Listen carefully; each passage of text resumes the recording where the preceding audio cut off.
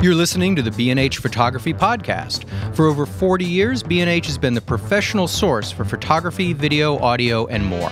For your favorite gear, news, and reviews, visit us at bnh.com or download the B&H app to your iPhone or Android device. Now here's your host, Alan Weitz. Greetings and welcome to the B&H Photography Podcast. Today we're going to be announcing the winners of the B&H Photography Podcast Panasonic LUMIX S1 Sweepstakes. But first, we're going to shoot the breeze amongst ourselves for about a half hour or so keep yourselves busy, okay? Okay, seriously, we want to thank everyone who subscribed to the podcast over the course of the sweepstakes, to those that left ratings on Apple Podcasts, and to the zillions of listeners who left Facebook comments with their favorite episodes. One thing that really pleased us to see the variety of episodes that are chosen as favorites. Everybody's got what they like, and it's a full range. Some noted favorites that were published 4 years ago, and others on episodes on obscure topics. It really was all over the place, and that's good. Mm-hmm. We pride ourselves in taking on a wide variety of subjects on our podcast, and it's really neat to see that our efforts are being appreciated. So thanks again to all who entered the sweepstakes. And at the end of the show, we'll announce the winners of the LUMIX S1 full-frame mirrorless digital camera with the 24 to 105 millimeter lens, and the winner of the LUMIX G95 mirrorless camera with a 12 to 60 millimeter lens. So you won that one, right, Alan? Yeah, it's pretty good. One, right? Yeah, okay, I already good. had it customized. I had pinstripes put on it and some extra wide tires. Okay, it's really good. Yeah, and I got those tires? And I got those fat memory cards, man. I tell you, in the rain, they're the best. They really are. All right. So anyway, about our schmoozing thing here. As the summer winds down, we start to think about the fall, and it is turning to fall out there. We're going to return to a conversation we had back in January of this past year when John, Jason, and I reflected on our own photography practices and what we wanted to achieve in the upcoming year, which is now over halfway done. Okay, so now let's catch up, see how well we held to our goals and aspirations, and see how it goes. So who's going first? Am I going first or what? Yeah, you're definitely going first. All right, I'm going first. Okay, my big thing was I was yapping about getting back into... Maybe we should just refer people back to this episode. It was called our Photography New Year's Resolutions, and it came out in January. So if you do want to go back and listen to it to get a sense of what we were talking about then, it might help, but not necessary. Anyway, that's what I was doing. I was starting to go through a lot of my old transparencies. Mm-hmm. I have slides going back and negatives going back 50 years, so I've got a lot of stuff. And one of the most liberating things has been throwing out bags and bags and bags of slides that I know I don't need, I don't want, I'm never going to look at, nobody's interested in. We're going to talk about shows that influence us a little bit, but I guess the Jay Maisel show and the image of yes, garbage bags full of slides. Garbage bags and also about editing. He in that film, which, again, if you haven't seen Jay myself, we've seen it at least 2 or 3 times ourselves here, and I want to see it again. It's a great movie. It's a love story. It's about photography. It's just great stuff. So a quick question. Did you throw away all those slides before even checking them out or no? I didn't even see what they were. I just threw everything out the window. Okay. I just put bags and they're out there. Okay. The deer are rummaging through it now. That was part of your New Year's resolution, right? Yeah. It's a mulching thing. Yeah. No, what I did was I went through a lot of the slides. A lot of them were in sheets. Some of them are still in boxes from way back when. And I was really honest with myself. I just threw out a lot of stuff and just kept things that really did make a difference. If I had to pause and look at something, I knew it was worth it. And then I went through it again, but throwing out literally thousands of photographs. And I just want to get down to a good core body of work, that stuff that matters, so that when I die, my kids can throw them out. Let's face it. I think about that all the time. Can I ask another question to the group, actually? Sure. Do you guys go do the same thing, call through photos and actually delete them off your hard drives for digital photos? Yeah, yes. I've been doing that too. And what a graveyard. Plus, you don't see it. I got to do that. Yeah. I'm blowing through hard drives like crazy. Uh-huh. Yeah, and it's expensive. Yep. I've been backing up my stuff more seriously too, and that has to do with also our podcast that we've had on hard drives, and also Erin Babnick, and her house burning to the ground the day she unpacked it in California at that horrible fire. It just hit home a lot that I really was keeping all my eggs in one basket, literally my basket being my home. So I have drives off-site and more stuff backed up online because if it's gone, it's gone, and You're that's doing it. the cloud storage too? Yeah, What are you doing? Some guy named Steve. He lives a few blocks down the street. He's got this big garage with a lot of big cabinets and stuff. He says he could store as much as I want. What's the place called? It's called He calls it the cloud. And it's easy. It's just down the street. So, you know, It's perfect. When the garage door opens, it's just very cloudy. Yeah, clouds, right. So, But seriously, what are you using the Mac the Mac backup Apple. or Apple? Yeah. But and you know, it's another thing I had to acknowledge. Again, I'm going through right now with my Franken scanner and doing really nice digitizing of Kodachrome, mostly Kodachromes and some black and white negatives. And the stuff's really good. I'm using a Sony A7R II, so my files are 120 megs. I'm shooting raw files. I'm processing them. I'm getting more detail than I ever saw in them because I could open up the shadows, hold the highlights, play with the midtones, and it's just really, really, really nice. And I've gotten much better at retouching blops and scratches. How long is it taking you to get through, let's say, I don't know, a box of slides? I mean, if you're going to go ahead and process them, to do a slide, to do the copy is quick because the scanner thing that I have is all set up. The exposures, I play around with them a little bit because again it reads through it, so I'll adjust the exposures to optimize it. But takes 12 seconds to photograph the slide, and then depending on how grungy it is, and I clean them all off the film cleaner beforehand and swabs. Yeah. But there's always something there. But I'm going to say, on average, give me about 10, 15 minutes per image. Okay. So roughly. It's not bad. I mean, my stuff is not horrible. It's really cool, though, that still a lot of time. You're probably... Does that make you want to shoot film more now because you can use Photoshop to edit and all that stuff? Yes and no. I really appreciate shooting digital, and I really like shooting film. I mean, I have a lot more film cameras than digital cameras. But I also they have a great look to them. The ones you've been it's a unique thing. But I tell you, I happen to love the immediacy of digital. And by the way, I don't keep my screen on when I'm shooting. It's off. If I have to look at something, I'll play it back. But I don't have that playback going all the time. I don't bother with that. I'd rather shoot. So do you want to tell folks what you showed me yesterday? Your very I thought we weren't going to be talking about that. Yeah, but I thought about it all night, and I think we need to go public. The first slide you ever shot, that was pretty cool. Okay, yeah. One of the things I came across was my first roll of color slide film. I had the box of slides, and it goes back to April of 1969. Okay, I was just about ready to leave high school, and I put my first roll of color slides in, and I went down to Coney Island, and it was mostly little color patches and splatters and stuff. And then I took one picture. I actually pulled back the frame, the slide frame, the cardboard, to see what it was, and it was frame 22, and it was a blue wood plywood wall with a red bucket and a broom. Yeah. And a little still life. Part of the broom and part of and it was the first what I call Alan White's picture because it was framed the way I frame everything. That's awesome. It was the first. I stopped it. That's it. Yeah. Right there is when I found my style and my eye clicked. I got to see that. Yeah, I got to see that. You haven't shown that to me yet. No. I'm holding back on it. Let's post it. That's awesome. I'll do something. Yeah, I will. Yeah. But it was great. And again, that's 50 years ago. There it is. It's pretty cool. My eye clicked right there. But one thing that I noted was the colors were insane. I mean, the red in that bucket was beautiful. Yeah. And that was an Ektachrome. And what's interesting is that most of the Ektachromes that I shot early on, they're fading. It's not a very stable color process. The dyes are in the film, whereas Kodachromes is actually a black and white emulsion, and the color is added in during the processing, and it's far more stable. And I've seen Kodachromes going back to the 1940s that are brilliant. But the ones that I have, and I started shooting Kodachrome 72, 73, they're all there, unless they were stored in a place that was horrible and they got moldy or something. But otherwise, the colors are remarkable. But you're saying here that though the capturing the nuances of the Kodachrome is difficult. Yeah, that's the whole. You're talking about when you're with the scan. Kodachrome is an interesting film. It's the most accurate, gorgeous color film ever made, and it's not made anymore, and it won't be made again.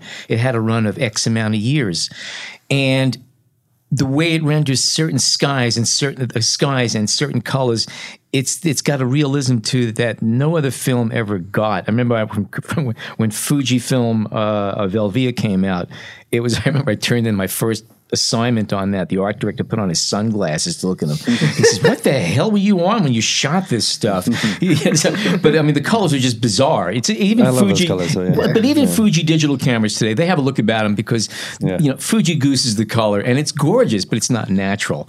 But Kodachrome catches things beautifully and accurately, and as soon as you scan it. Now, if you're using a scanner, the characteristics of the sensor, color scanning sensor, if you're using a camera, the camera sensor, everything has its own profile and personality. And then what monitor are you looking at and how are you outputting it? Are you printing it? So whatever you're looking at, being a scan of a Kodachrome on a monitor or in a print, you're never really capturing what that Kodachrome really was. You have to look at it through a loop on a light box. So you're finding that you have to do some tweaking just to get it back to how it should look? I try to get as close as I can, and I'm also accepting the fact that I never will be able to match it because it's a different medium. It's just different. Right. But it's great, and it's all part of it. But again, the images themselves, I'm astonished of how good they are and how I'm able to really bring this stuff into a digital medium. I saw the one you did. It was like a wheat field or something, and it was like there was like some kind of tractor or cropping device. Sure. And it had a combine. And it had that weird depth of field in the front. That front. was a 500 millimeter f5 Nikkor mirror lens. That had a very very interesting look to it. Yeah. Yep. Very flat color on that lens. You don't see that on a computer it. screen that often. Nope, you don't. So anyway, but one of the things I keep coming back to is that this is like the fourth time I'm scanning stuff from going back some years ago, and I originally used a $400, I think it was a Polaroid scanner, which was very good in its day. And then from there, I went to a Nikon Coolscan 4000, which was even better. And then I started playing around with digital cameras, I think it was a Fuji S2, which was 12 megapixel. Then I went to a Canon 5D, and now I'm using the Sony, and each one is progressively better. And of course, now we're looking at a 61 megapixel camera. So it's really funny that I keep upgrading every few years my scanning process, but what am I going back to? The original slide and the original negative. And nothing will be as good as that. Right. Good night, folks. Good night, folks. So you're asking me about film or digital better? It's it's a tough one. Makes me want to try more. It makes me want to try it though, because what I always think about when shooting film is that for me, I like being able to go back and adjust. Yeah. So you have that capability with Photoshop and with scanning and you stuff. do. Yeah. And Infinite. Now, here's the other thing with Kodachrome. You only had about maybe a third of a stop of over and under exposure because it was very narrow range, and you see your exposures had to be dead on. You had to know what you were doing. Right. And slides. now you with slides, negative. and now you shoot raw files. You could be a total slob. And you still see recovery the same way you used to do. Yeah. But also with negatives, there's a lot of work. You can do a lot of things with negatives. Yes. I mean, I remember back in the day, a negative that you see on the contact sheet and you think it's useless. Well, once you put it in the enlarger and you try to mess with it, you can get stuff that you need out of it. So a little different, but yeah. But even shooting raw files now and going in and doing the adjustments in monochrome to convert to black and white, it's like, wow, in each color channel, all these little subtleties you can do. So you're up in your Photoshop game too this year, right? Yes, I am. Nobody knows Photoshop 1,000%. You can't. Yeah, we were talking to a photographer the other day who's an expert, and I said I couldn't even give you a percentage of what I think I know about Photoshop, and he said, "You know what? Same for me." I just, but so you're doing pretty well with your resolution, then I guess, which was that was what it was. You had your Franken scanner, and you wanted to go through stuff, and you wanted to. Yeah, I'm actually doing it, and I like it, and it's giving me a lot of ideas for a couple of projects I want to do. Cool. Well, that'd be great to see. Long-term projects, you mean? Or like something semi-long-term anyway. Some of it actually going back to stuff that I had that I found pictures that I've never looked at since I shot them, and it's sort of like more pieces of a puzzle because I had certain groupings of pictures that I liked, and I wasn't quite sure if I had more of this type, and I'm finding pictures, wow, this is part of the series. Do you have anything undeveloped? You should send it into Lost Rolls. That episode, remember with the Lost Rolls in America? I actually do. Yes. I should too. But, you've also written tons of articles over the past 9 months. Any gear that really stood out? Anything that you said, all right, not only do I like this, but I may buy it or get it? Any cameras, any lenses, anything that really... Oh, man. Hit your fancy? I've used the Zeiss Bodice 40mm f2 on several occasions, and even though I'm not really a normal lens guy, I can't believe how many good pictures I've gotten out of that lens that I really like. Cool. So I got that. And that's a 40 40mm f2 Bodice. That's for the Sony E-mount cameras. It's almost perfect. So that I really, really like. What else? What you just asked? What? You were asking about, well, I was asking about gear that you used over the course of the year. Oh, and yeah, something yeah, that yeah. stood out, or what gear that you tried may take you in a different direction. Okay. Now, one lens that I fell in love with, and I'm kind of surprised that I did, that I went out and just bought, was that 7 Artisans, the 50mm f1.1. I'm not a lens baby kind of guy, and it is kind of have the quality suit. That lens is lovely. I wide open. It's just ghostly, and I got the 50mm 1.2 Nikkor, which is a stunning lens at f2, and what it does in the background is amazing. But this lens, even when you stop it down, the center gets really nice and sharp, but it gets that swirliness towards the edges. And I found I took a lot of pictures that I just really liked with this. It had like an ethereal kind of look to it. Yeah. And just as a break from what I normally do, and it was crazy cheap. And which lens is it again? That's the 7 Artisans, the 50mm f1.1, available in silver or black. Yeah, I was going to pick that up too. Cool. It's good. And it's affordable. Which is refreshing these days. Yeah. Because I see too many things that are just not affordable. Is that a new brand or? It's been around for a couple of years. Yeah, we've been carrying it for a while, and but they make a whole bunch of high-speed optics, and they're made out of, they're all metal alloys, so they're built real good, but they're cheap. High speed and cheap, yeah. Yeah. Or affordable. Affordable, that's right. So you're saying here that, I'm looking at your notes, that you're still in the Sony A7 camp for the time being, but thinking about transitioning. I love Leicas. I really do. Sure. I mean, I own 4 M bodies for film, which is too much for any human being. And I'd love to buy a digital Leica, but the nature of my shooting is I get real close. I like shooting inches from the subject, and Leicas are not close-up cameras. Kind of limited for optics. It's 15 or 18 millimeter through 135. That's it. Mm-hmm. Without getting into a whole bunch of Rube Goldberg attachments and things. You can do it, but another reason is that most of the M cameras right now are 24 megapixel cameras, and they take stunning photographs, despite the fact that they're not the highest resolution out there. But the newest series of cameras, starting with the Q2, have that 46 or 47 megapixel sensor, and that's where they're all going. Now, by the way, for you listeners who do want to buy an M, there's going to be a limited run of the ME digital camera, which is going to cost just under $4,000. And that is essentially the last run of 24 megapixel Leica digital M's. And they haven't arrived yet. They were announced, but they're only making a few hundred of these. But this is basically the way they're closing out that line of sensors. But it's a great deal. For under $4,000, you can get yourself a stunning camera. Are those available for pre-order? Yes, they are. Well, in that case, hit the show notes. That's right. Yeah, check the show notes. Yeah, no, but definitely check all the show notes. Check the show notes for all the cameras and gear we're talking about today. So you're thinking about it? I think about it, but no, I wouldn't do it. Yeah. It's not right for me. Think about it all the time. I'd love to have it, but most of the shooting that I do, I'll be frustrated by the camera. Yeah. So therefore, I remain with Sony. That despite the fact I hate its menus and everything else. You just like the simplicity of the way the Leica works. It's the simplicity of the design, the form factor, and the menus. If you have never seen or used a Leica digital camera, try it, because the menus, I don't know why everybody else makes it so difficult. They got it down to the basics, and it's perfect.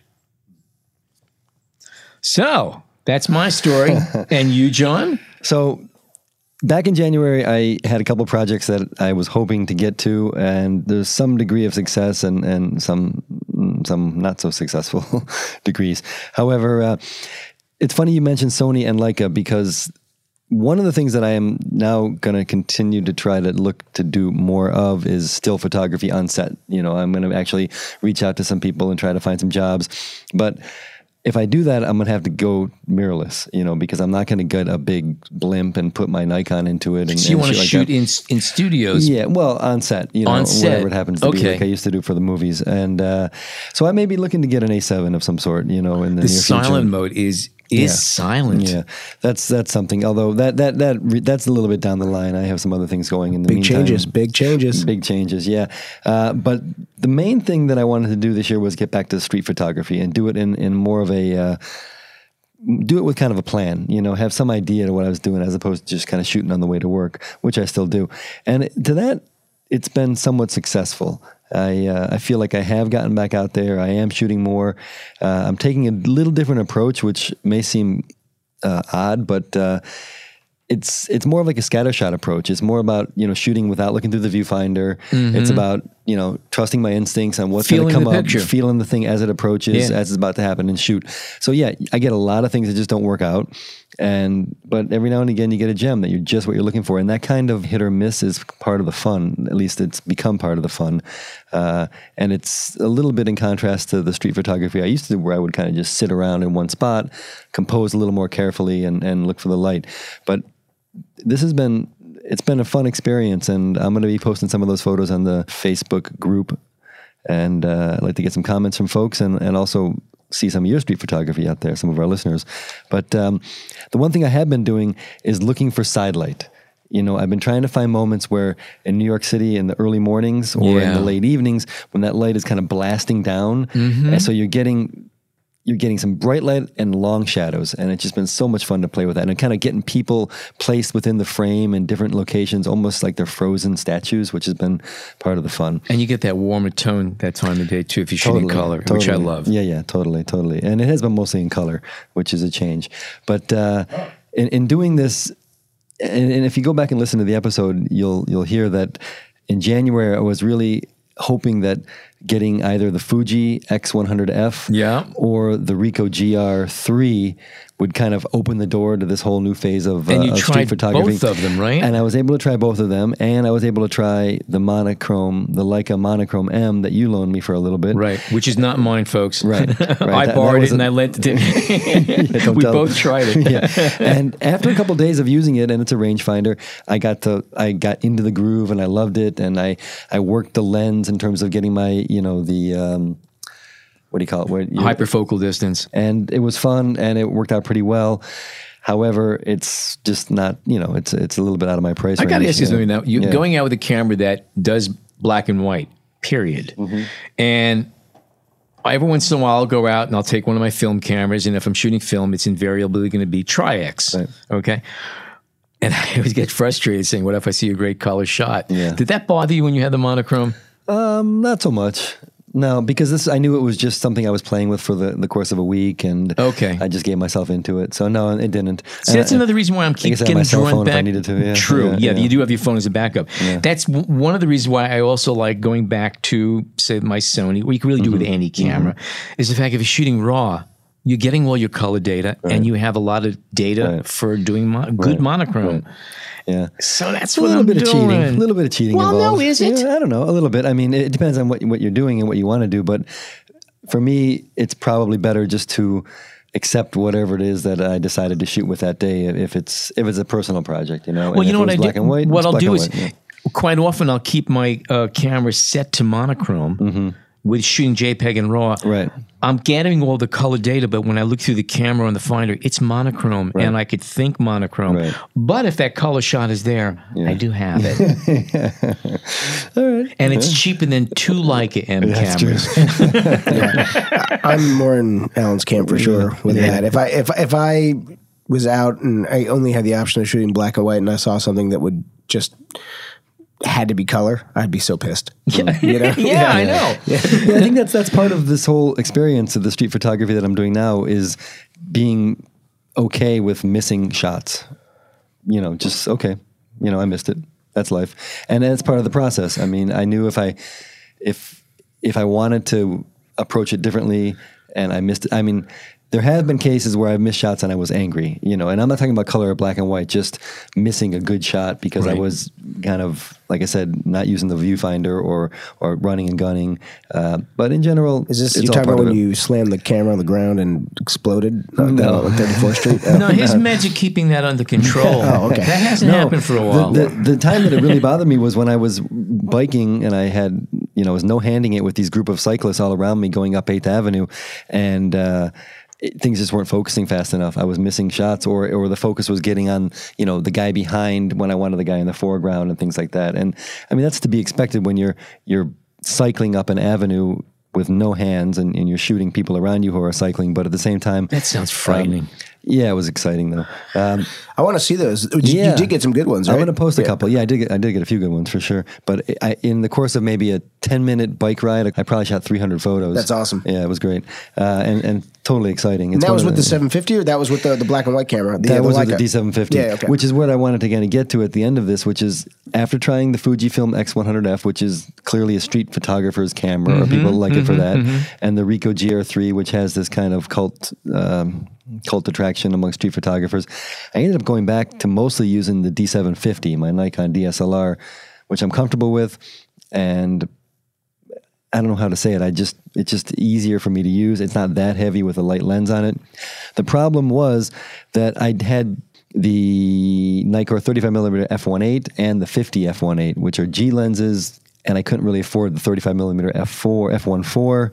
So I went with the Sigma 35mm f1.4, and it's a little bit bigger, but I'm totally happy with it. Yeah, the image quality is stunning. Yeah. Now, does the size of all that bother you? Because I'm getting less and less tolerant of DSLRs with big DSLR lenses. A little bit, but not so much.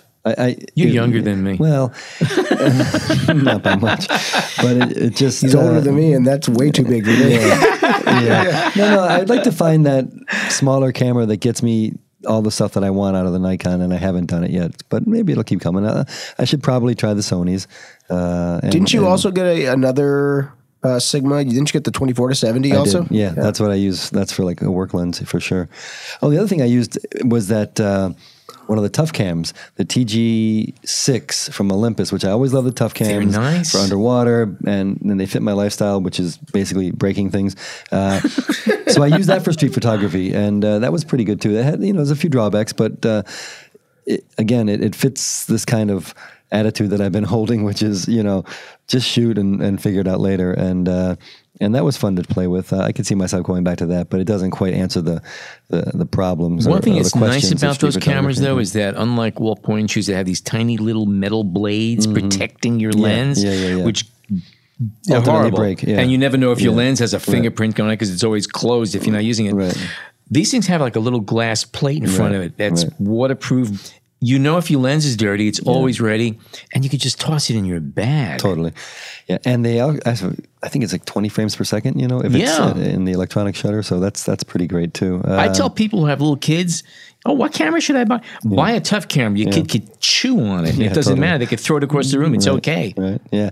So that's been going well. The other two things that I wanted to do this year, not so much. There was a project that I shot in 1999, actually 20 years ago, which was meant in my head then to be a 20-year project, to look at it 20 years later. And I wanted to go through all that material and edit it. Most of it's in black and white negative. And I haven't even done it yet. I haven't even opened up the boxes. So that's something that's still waiting. But because I'm moving, well, there are actually two reasons why this happened.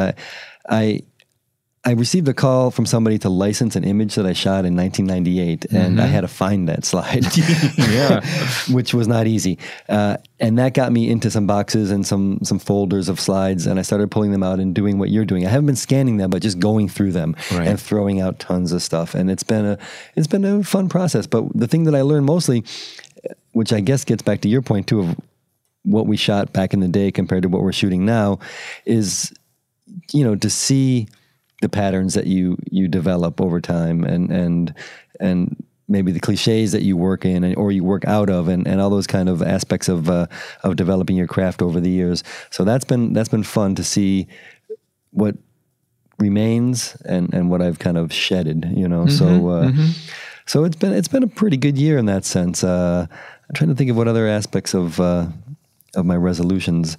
Well, I wanted to get back to some street photography. I've done that. This project, not so much. And hopefully, work-wise, I'll find some more still photography on movie sets. That's kind of my goal for the year, and we'll see how it goes. So was any of your thoughts about movie sets influenced by Jeff Bridges' interview, or no? No, but it was influenced even more when we had the still photographers on. We had JoJo Wilden and we've had back in, at least 6 or 7 months ago, and it's just a career opportunity that seems plausible. Let's put it that way. So that's what I'm thinking. But yeah, the Jeff Bridges was fun, and we look forward to getting that episode out for sure. All right. By the way, for those of you who have no idea what we're referring to here, about 2 weeks ago, we recorded a podcast with actor-photographer Jeff Bridges, and that will be airing. He's got a new book coming out. New book coming out, of all of his movie photography, which is great stuff. It's and the interview was wonderful. October, So sometime in October, we're going to have that show airing. So stay tuned. It was a fun podcast. Sure. We're going to take a short break, and when we come back, we're going to talk with Jason and his New Year's resolutions and how they are coming along. Stay tuned. We hope you're enjoying this edition of the B&H Photography Podcast. Send us a tweet at BHPhotoVideo, #BHPhotoPodcast. Okay, we are back. Jason, how you been handling? First of all, what were your resolutions? What did you say you were going to be doing? I was going to start exploring shooting architecture and cityscapes with longer lenses. Yeah, like super long. And I have done quite a bit of that. I shot. I actually borrowed John's 70-200 Nikon lens and adapted that to my Sony. And shot some pretty cool cityscape stuff with that. And also I've been using... with an extender? With any kind of... No. The 70-200? You didn't go longer than 200? I have gone a little bit longer than 200, but not with that lens. Okay. Yeah. No, I did originally talk about, getting like a 100-400. I just can't afford the lens. Did you try the Sony, the clear zoom function? Yeah, I have not. You have to. Yeah, I got to do that. Yeah, and it makes like the JPEG that like is like super high quality though. It basically doubles your focal length without image loss, and it's in your camera. Yeah. So if you have a 70-200, you can go up to 400 right now. Yeah, I should do that. But I've also been shooting in my buddy's A6000 with his 55-210 APS-C lens. And getting pretty close in there with that. Now, that also has the same clear zoom function in it. Yeah. So you could use that and double it. Wow. Which would be nuts. Yeah. That's what you want to do. I got to try that. Yeah. I always forget about that. I know you wrote an article about that. Yeah. I got to read that article, then it'll be solidified in my For those of banks. listeners who don't know what we're talking about, many Sony cameras, they have a function called clear zoom function where when you engage it, you can double. It's a continuous zoom just by pushing a little button on the back of your camera, one of the little zoom buttons, and you can double the focal length of your lens without affecting your image quality in JPEG only, no RAW. But it's extraordinary. It's voodoo, but it works. Yeah, I got to try that. I've been meaning to try it. I always forget about it. I mean, generally, a lot of the time I shoot RAW, but I think from what you're saying, the quality's so good, it really doesn't matter too much. I don't think. Well, if you can get the shot with a tiny less quality, that's okay. Yeah, if it gets real close in. Because first of all, here's the trade-off. You could not use it and then crop in and blow up the image, and then you are losing quality. Right. Here you're zooming in without losing the quality, so you just win.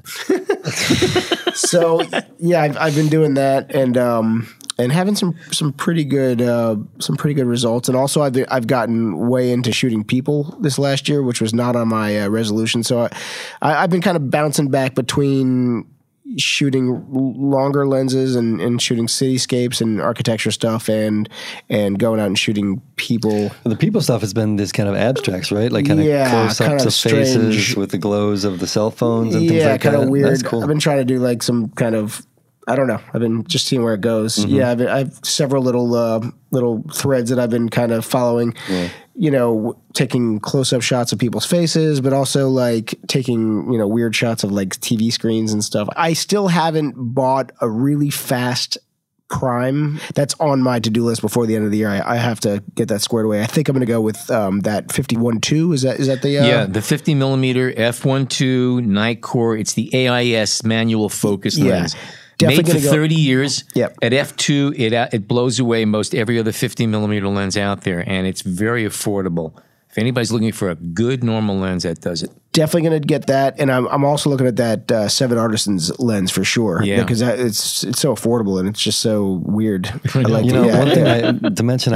We were moving into a new apartment, and the views from the 16th floor are pretty incredible. I got to come out there. It made me want to get a long lens, like a 400, and just do kind of building geometric abstracts of building to building. It's like collage. You use, exactly. Yeah, with long lenses, you crush that perspective. Yeah. And in the city, the patterns, you get a great. It's going to be great once I get that going. One thing I definitely want to do is to get a tele extender for that 55 to 210 for the A6000 because that would give you some more range to take some really up close kind of architecture stuff from super long distance. Now, just keep one thing in mind. You'd probably get better results using that clear zoom function than you will with a 2X. With a 2X. My guess is you might want to run a test on that. How come? Why do you think?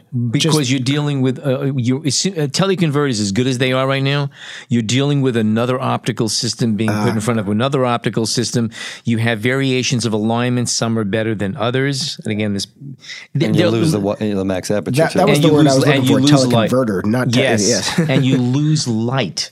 Whereas with the Sony function, you don't lose any light, and you're definitely losing less image quality. Meaning you can't open the aperture as wide. Is that what you're saying with the extender on? Well, you lose light. A 1.4, you lose one stop of light, and a 2-time you lose 2 stops of light. Now that could also affect your autofocus speed. Right.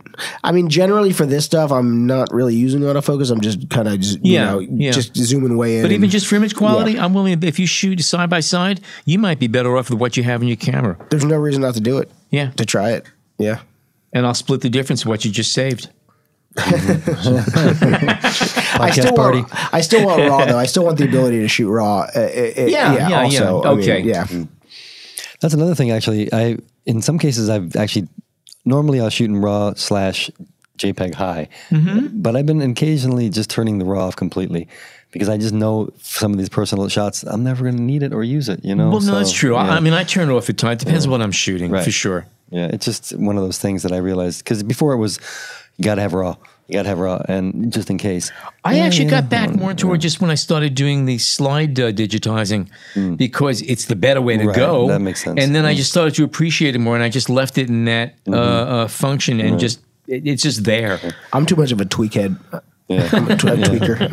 No, that actually gets me back to a point I wanted to make in the first half, which has to do with this idea of street photography and trying to pull myself back from these ideas of tweaking and exactitude and just kind of, I don't even know how to phrase it really. How just about enjoying taking pictures? Well, it's enjoying it, but it's almost like giving myself up to the flow of the street, not even trying to remove myself from the process as much as possible other than what I see, in terms of trying to control that.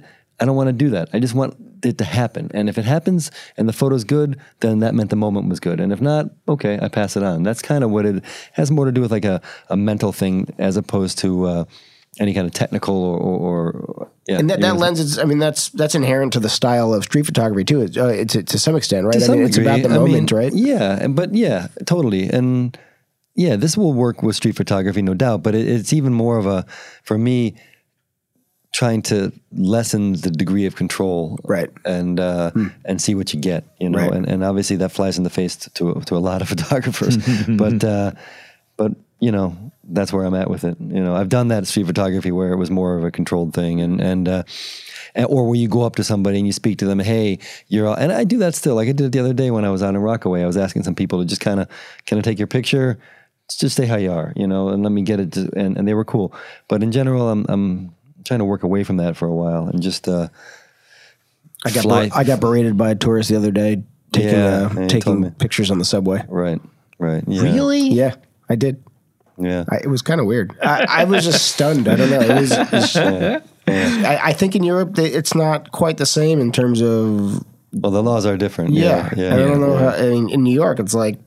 Yeah. I was like, you probably got your picture taken by 4 different street photographers since you've been on this train. Right. I was thinking, Well, that happened to me on the street over here. A guy was yelling at me for taking pictures.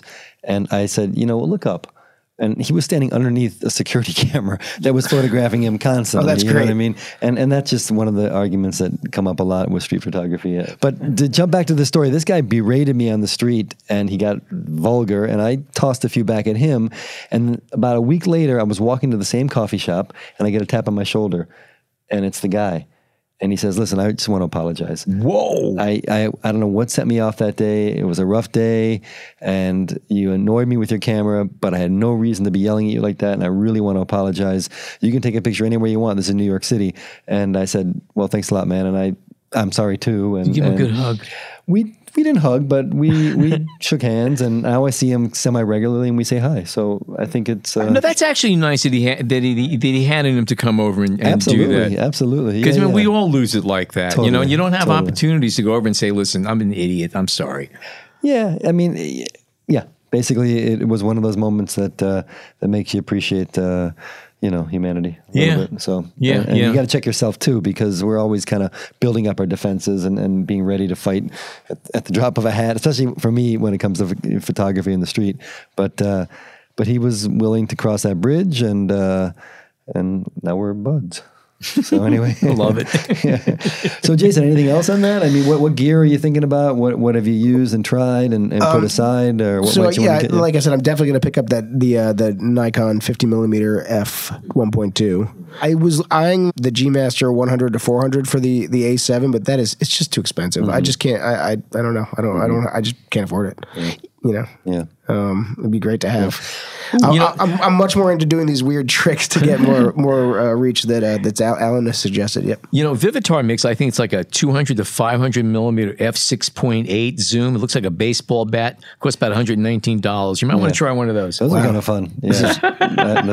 Or the F8. Is it sharp at all? The F8, yeah, that's right. Yeah. Well defined at all. Yeah. Well, in bright sunlight, Yeah, no, it's okay in bright. It is. The other thing I should mention, and I was shooting it last night, is I found in the garbage, believe it or not, a Image Capture Pro Polaroid camera, the kind that folds down flat. Yeah. And I went, I bought a pack of film, which has the battery are in the pack of film. I put it in, and it just cranked right up, and it works perfect. Not perfectly, because sometimes it takes you have to pull out the image itself. Sometimes it gets caught in the inject Does system. that camera still have that funky smell about it? It does have that funky smell about it. I don't know whose house it was in for all these years, but it works, and I've been taking pictures with it. When something like that lands right in your lap, you gotta go for it. Yeah. So, all right, so I guess we're 3/4 of the way through the year, and hopefully we can. I'd like to get to this. This 20-year project of mine, at least before we're done with 2019. But other than that, it's been a pretty successful year, I think, photographically. Had some photos put in books. I had a photo in on the cover of a book, which was great to finally get sent to me. That was fun. And some jobs here and there. I did the ticker tape parade. That was kind of fun, and some of the protests that are going on in the city now. So keeping busy. I think I need to get more focused. Yeah. I think I have a bunch of ideas and a bunch of projects that I want to see to fruition. Mm-hmm. And I feel like they're all competing with each other. Mm. So I think I need to focus. Find one. Gotcha. Take one and run with it. Yeah. Finish one. Yeah. Yeah. So that's so I give myself I don't know, a C. So I'm going to give myself a B-. I'm going for A- because I'm proud of myself. I threw out a lot of old stuff. I've actually been scanning and cleaning up, and I have a nice body of work that I've rediscovered. And some of this stuff has actually never been out there before. The slides were taken back in the box. Never before seen pictures. Wow. All right, so let's get these things up on the Facebook group all page. Right, we'll start doing that today. And also in this episode, there'll be some in the show notes, we'll have some photos of ours and a lot of links to click on for some of the gear we're talking about. But I guess we should get to the big moment. We talked long enough now. Okay, good. All right, so now here's the big moment. As you all know, we had the big Panasonic LUMIX sweepstakes, and a lot of people entered to win. So, all that said, the winner of the second prize, and this prize is for the LUMIX DC G95 mirrorless digital camera with a 12 to 60 millimeter lens, is Mr. Roger Longenbach of Austin, Texas. Congrats, Roger. The winner of the grand prize, which is a Panasonic LUMIX DC-S1 mirrorless digital camera with a 24 to 105 millimeter f4 lens, is Joseph Lockwood of Baton Rouge, Louisiana. Congrats to you. We're going to be reaching out to both of them after they've had a chance to play with their new toys and talk to them on our podcast and upcoming podcast to see how they're coming along, how they like their new cameras and lenses. And actually, you guys are not that far apart. You're about 6 hours drive across Route 10, according to our coordinates. We're running a Waze report right now. There is traffic at about the 1,200 milepost. So be careful. Stop for lunch. Right here in Joseph. There you go. So anyway, congrats, guys. That's terrific. We're glad you got your cameras. I hope you enjoy them, and we're looking forward to talking to you and seeing how you're coming along. In the meantime, that's a wrap of another fine episode. And remember to subscribe on all the usual suspect portals if you'd like to join our B&H Photography podcast. Remember, we do have the podcast Facebook group, and check our show notes for links to the gear we discussed on this very show and every episode. And as always, on behalf of Jason, John, and myself, thank you so much for tuning in today.